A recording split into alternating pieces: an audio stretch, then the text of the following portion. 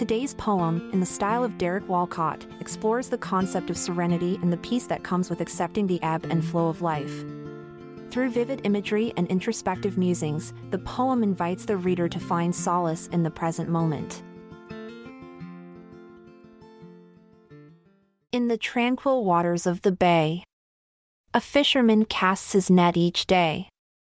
A man of few words, his face serene, as he sets out to catch his marine.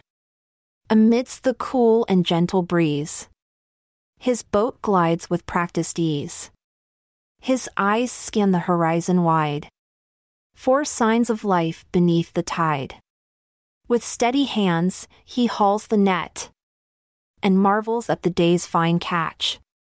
This humble man, his heart so pure, finds joy in life, so simple, so sure. As the sun sets, his work is done, and he heads back to shore alone. But in his heart, a sense of peace, a feeling that will never cease. For in the rhythm of the sea, he finds a sense of harmony. And in the beauty of the day, he feels the serenity at play. No need for words or grand display.